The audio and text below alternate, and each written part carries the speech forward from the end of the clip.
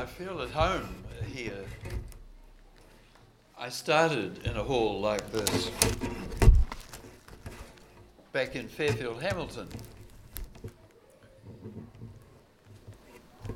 The church on River Road had decided it was time to expand all the new housing that was going on in the Fairfield area. And they bought an old farmhouse, probably built in the 1920s, and knocked out some of the inside walls. The roof still stood up, and church was held there, and then expanding into the school hall next door, very much the same shape as this. Time came when I'd saved up enough to buy a reel-to-reel tape recorder, and a local electrician managed to bypass the reels so we could use the amplifier in it. And with a little speaker, we had a room at the back for mothers and children, and there were lots of them. And by the way, that wasn't yesterday. It was 1958. So I praise God to be part of the service here this morning. And in this context where we are indeed already experiencing the presence of God and looking for him to move in our midst, as we've just been singing. We've had two readings, miracle readings. The Shunammite woman and her son, a gift to her that she hadn't asked for. Then the child's death and that remarkable story of Elisha bringing God's healing to her. And then there's the other story that we'll get to in a moment or two, the centurion and his servant. So miracles are clearly pretty important in what we're looking at again this morning. And this is a subject that is close to my heart. And I ask, what do you think about miracles? And have you run across any miracles lately? You know, miracles, we tend to think are just magnificent, big things like the two that we've read about this morning. But is it possible that there's smaller miracles around that we don't sort of acknowledge? A couple of weeks ago, I found that my stove had a switch on at the back that would turn, but it was split, and so it didn't actually turn the column that was underneath it. Some bright spark suggested, well, maybe you've got an element that doesn't work, that you don't use very much. You could take the switch off that and put it on the one that you want. Well, that's a temporary fix. But I suddenly thought to myself, well, 20 years ago when we moved into my what had been my parents' house, we did a number of renovations, and I discovered somewhere down in Mount Wellington there was an electrical shop that I'd been to several times, so I took off in that direction. And I moved slowly down this road, off the main highway there. Fortunately, there wasn't much banking up behind me, but I was able to look at the different stores, and I got to the end and found it was a blind road, and I hadn't come across the shop I was looking for.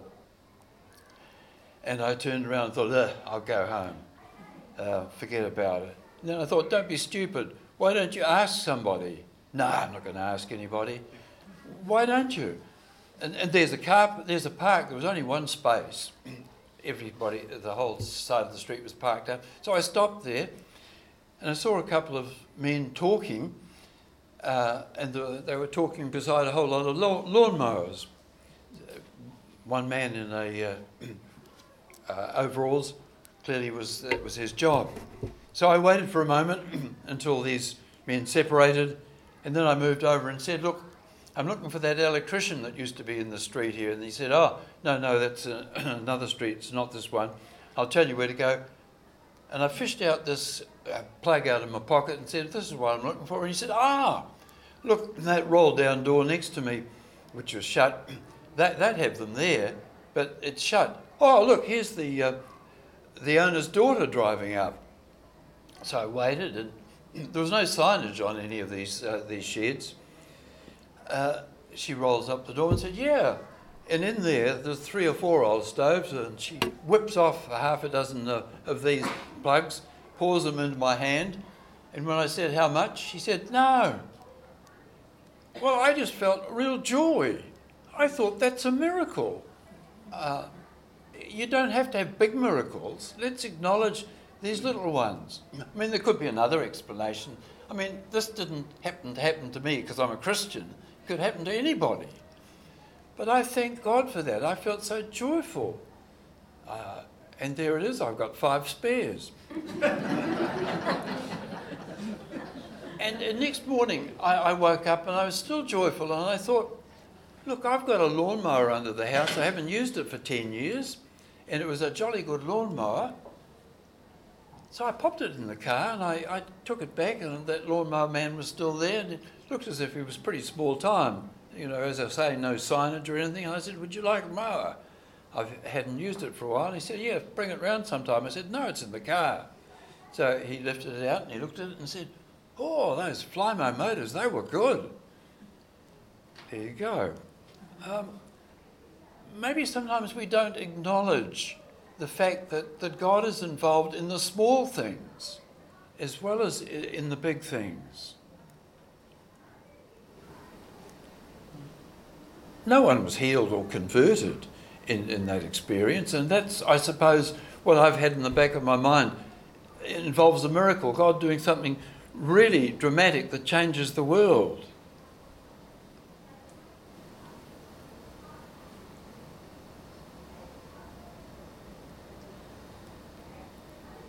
Maybe the thanking God is one of the really important things when it comes to miracles.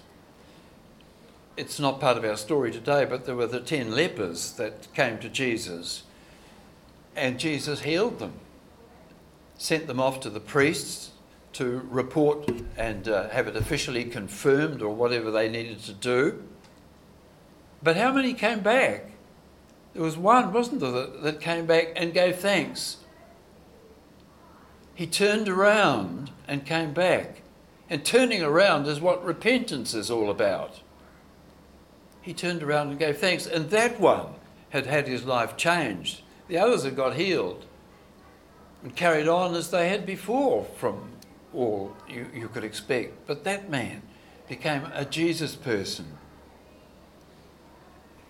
I was up at the lights in Remuera Road a week or so ago, and I looked at the flashing sign outside, is it St Aidan's Church there, and it had a quote from Rick Warren: "You're as close to God as you choose to be."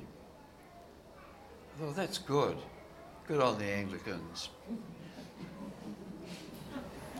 I don't know how many of you came to Alan Bottomley's funeral not so long ago. I was in the foyer there beforehand, and people were crushing in. It was a wonderful experience of the presence of God. But somebody said, "Hey, Graham," and they came over toward me. It was Ian Graham, Ian and Diana. And I'm just about going to fog up when I talk about this, but Ian said, "Diana hasn't got Parkinson's anymore." I know about Parkinson's. We lived with it for 10 years. It doesn't go away. They'd had 2, and I have his permission to mention this. They'd had 2 neurologists. One of them we knew. They'd just been to a new person, and it's not there. And Ian, and I must let him tell his story when he chooses to do so, but he's wrestling with what this means, facing this for these last 6 or 7 years, and now things are different. where they live may be different. So much. There's a 5% chance that the original diagnosis was not correct. But they're able to give thanks.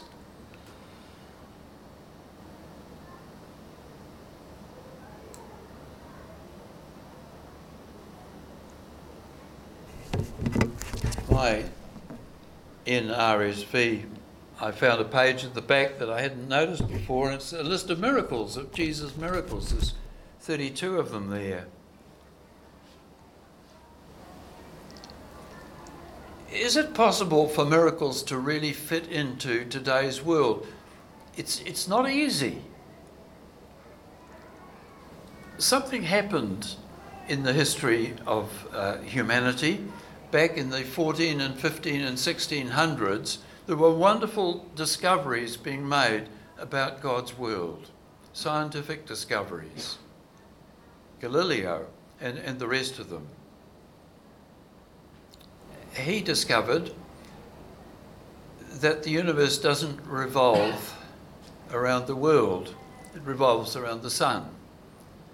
But there were Christians who fought this because they'd understood the Bible in a different way. There were Christians who'd understood the Bible as being the world being flat. And so they challenged anybody that came up with new discoveries about the way God had created the world. But in that process, miracles came under close scrutiny, and people thought, science is explaining everything. That's what the Enlightenment meant for some.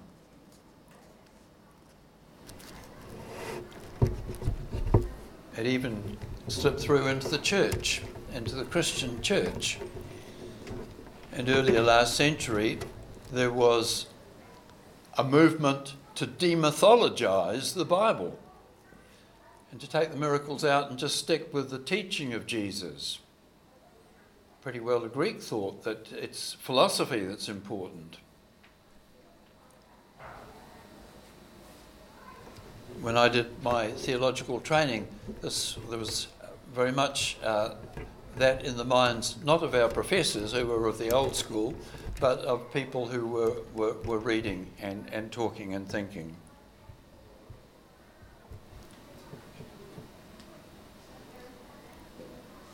And it's true that churchgoers, Christians, can still be wrestling with this today, saying the Creed, saying the Lord's Prayer, but at the same time having real problems with the fact that God is really acting in his world still. Could be described as double-mindedness.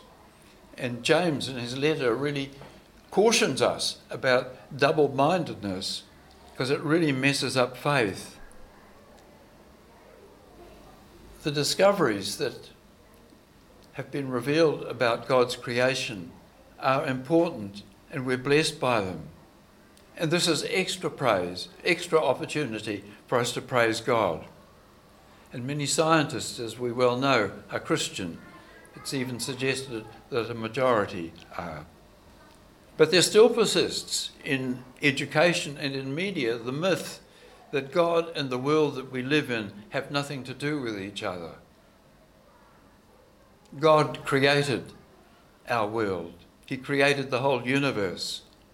And that is miracle. Miracle number one. And miracle, God has stayed in touch with his creation. And miracle, that God has sent his Son, his only Son, into the world, that whoever believes in him will have eternal life. And it is miracle that God raised Jesus from the tomb and then after some weeks called him back to glory to share in the Godhead. And miracle that Jesus and the Father send the Holy Spirit to live in those who accept Jesus as Lord. And it is miracle that God continues to act according to his word in our midst. Along with that, it must be acknowledged that secular reason does some things well, and we can thank God for that. But it has its limits. It has its limits in dealing with life's most important questions. Questions like, why am I here? What's the purpose of my life? What's the meaning of life? And so the centurion.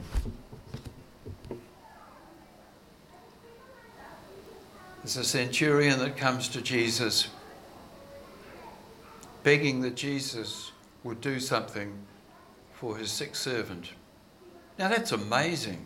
This centurion, an officer in the Roman army, has not been hardened by that experience of soldiering. You're as close to God as you choose to be, Rick Warren says.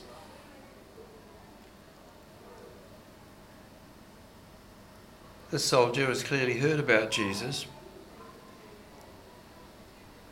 He must be feeling that perhaps Jesus has the key to real living. And what he feels, although it's not mentioned on this occasion, it's clear that he feels a compassion for his servant. Quite extraordinary, really, in that sort of context. And time again, we read how Jesus felt compassion. And when it says Jesus feels compassion, he reaches out and touches somebody. It's Elisha, back to Elisha. He feels compassion for the Shunammite woman.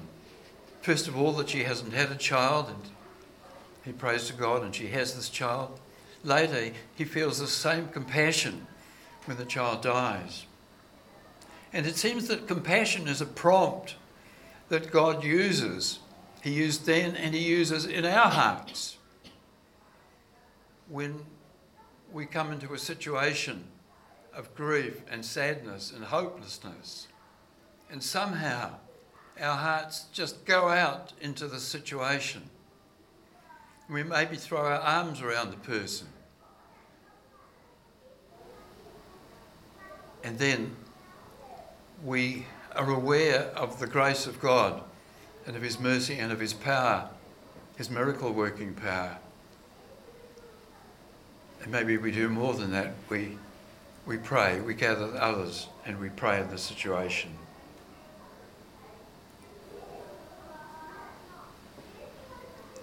And there's the moment when we say, look, there's nothing I can do here, God. God, help, help.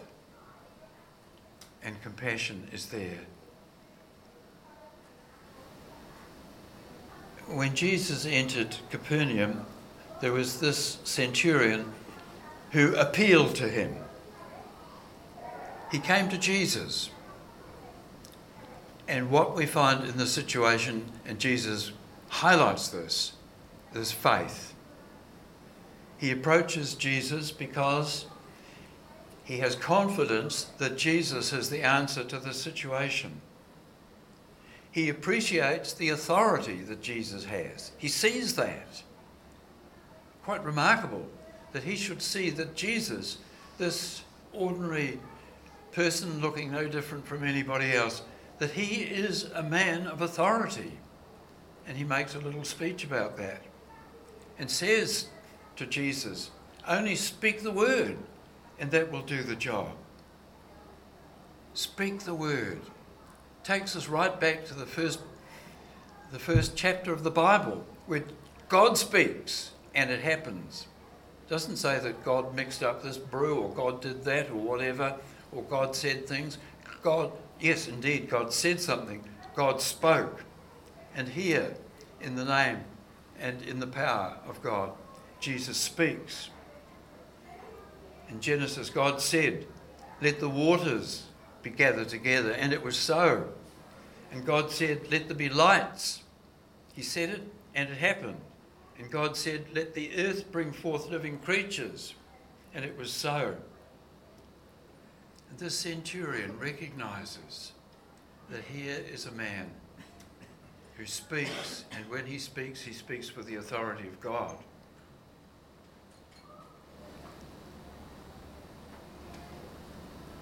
The centurion is demonstrating what's called faith. No one in Israel have I found such faith. And it's quite clear that miracles and faith go together. But what is so important is that faith isn't something that we've got in our pocket, that we have to sort of pump up like a balloon, and then a miracle or something grand is going to happen.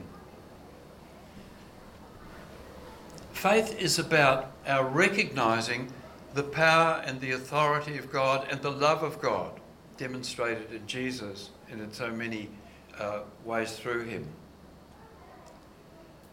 Faith mediates this power of God into the situation. God's gifts are received by faith, by that pipeline of faith. And God's gifts are waiting to be received in that way. Our connection with God is through faith. We don't have to go around pumping it up. It's all to do with connecting with that power, that grace of God. And we had just a couple of verses read from Hebrews 11, and that goes on. All the blessings received by those Old Testament characters, because they had their eyes focused on God, and they were absolutely convinced that God would come through. They believed what God had said. By faith, Abraham and all the rest of them. And the whole of the scripture, as I understand it, is about miracle. The healing of the centurion's servant isn't some sort of extra to God's message, because God is with us. God is active all the time. God is available. There are miracles everywhere. But God is sovereign. God is the one who is in control. God has the big plan. God is not in my pocket to jump when I say so. Miracles are not something that we achieve. They don't happen to order. They're God's beautiful surprises. Little surprises and big surprises. God's encouragements. God isn't a theory. God isn't a proposition. Almighty God, God the Father of our Lord Jesus Christ, is living and active. And God is doing what God has always done, giving abundant life to those who will receive him. We can't summon God, but we can make ourselves available and open to him and feast our eyes upon him and be sustained through faith on a regular basis in our daily prayers, in our scripture reading, and in our gathering together as we are doing now, or in small groups. And all this makes prayer exciting, knowing that God hears our call and that he responds according to his love and grace, knowing what is best for us and for his creation. Let us encourage each other to cultivate an attitude of being expectant, being open and waiting for God's response, hearing a testimony such as we did earlier from Russell. What a privilege it is to gather here this morning in the fellowship of believers, to sing, as we've just been singing, God, our miracle worker. And we know that God has our ultimate good at heart, and more than just our ultimate good, the ultimate good of all creation. And that's why God's answers aren't always what I would have looked for, which makes us think of Jesus in the Garden of Gethsemane before his arrest and crucifixion. He's crying out, Master, my Father, if it's possible, let this cup pass from me. That's the short-term view. And yet not what I want, but what you want. Making it clear that he's accepting God's bigger plan. Because the awful cross was there. God didn't produce the cross, but it was there. And it was God's will that his son Jesus should face it and triumph over it with all the evil that it represented. And that through trusting God in faith, the power of evil would be defeated, offering salvation to all. And we read of Paul. Paul's message, time and again, is accompanied by signs and wonders, dramatic healings. But Paul is suffering. He's struggling. He's beaten. At least twice he's left for dead, stoned by the locals.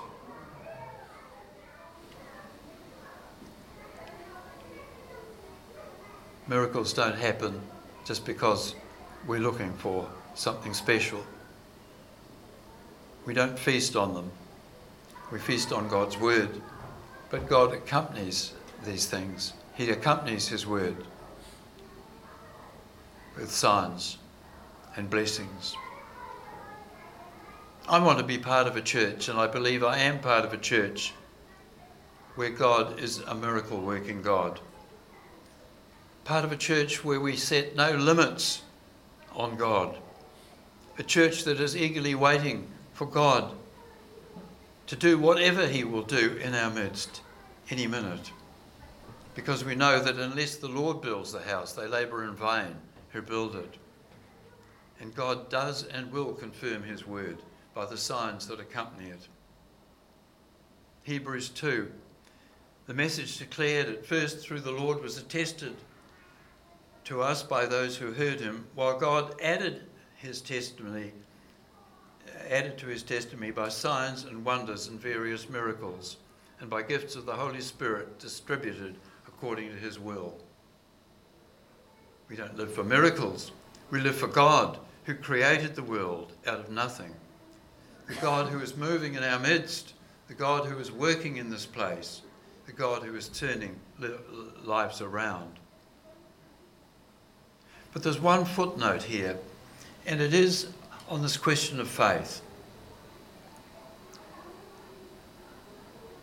I've heard it said, I can't put a finger on it, but if you've got enough faith, you'll be healed. We can't lay that burden on people.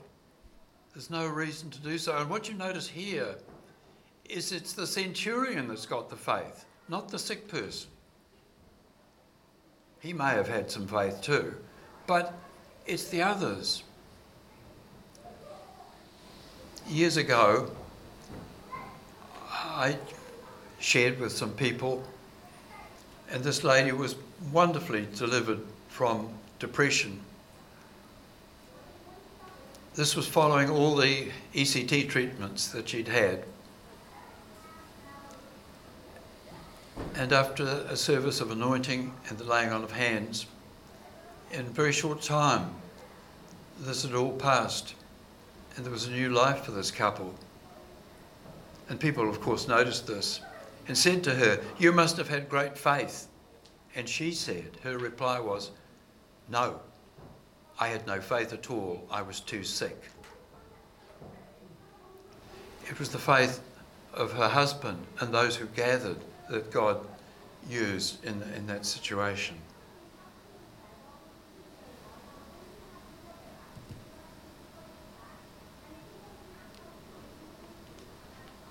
Talking with Ian and Graham, who I mentioned earlier, about the Parkinsons, I found their phone number in one of our old directories and gave them a call a couple of days later. And it had only just come back to their minds that after church 6 or 7 years ago at morning tea, they'd shared with one or two the grief that they were experiencing at this diagnosis, And it came up over morning tea, well then, why don't we go back into the church and pray? And there was oil in the lectern there. There was anointing and the laying on of hands. It was probably 20, 30, 40 minutes that was spent just quietly at the front. And surprisingly, this is something that had slipped from their minds. And at this point, remembering, and that over the years, God had been working through that experience and through the prayers of so many others. And so this morning, as we come to move on with the service, I think it's important that we don't just talk about what God has done and what God is able to do, but that we actually do it. John Wimber, when he came to New Zealand a number of years ago to speak about God's action in their lives in California, in the new wave of God's Spirit, said he'd been introduced to Christian faith through a home group. He attended a home group for quite some months, and then eventually these people took him to church. And when he said church was just quite unfamiliar, there was nowhere to put your cigarette butts. He said to the couple afterwards, when do you do it? And they said, what do you mean? He said, well, when do you actually pray with people? He said, oh no, we just talk about it, we don't do it.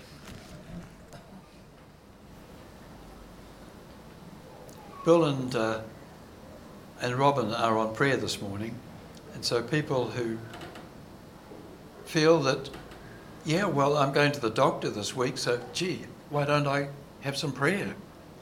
They're available. May the Lord bless you and keep you and make his face to shine upon you. Amen.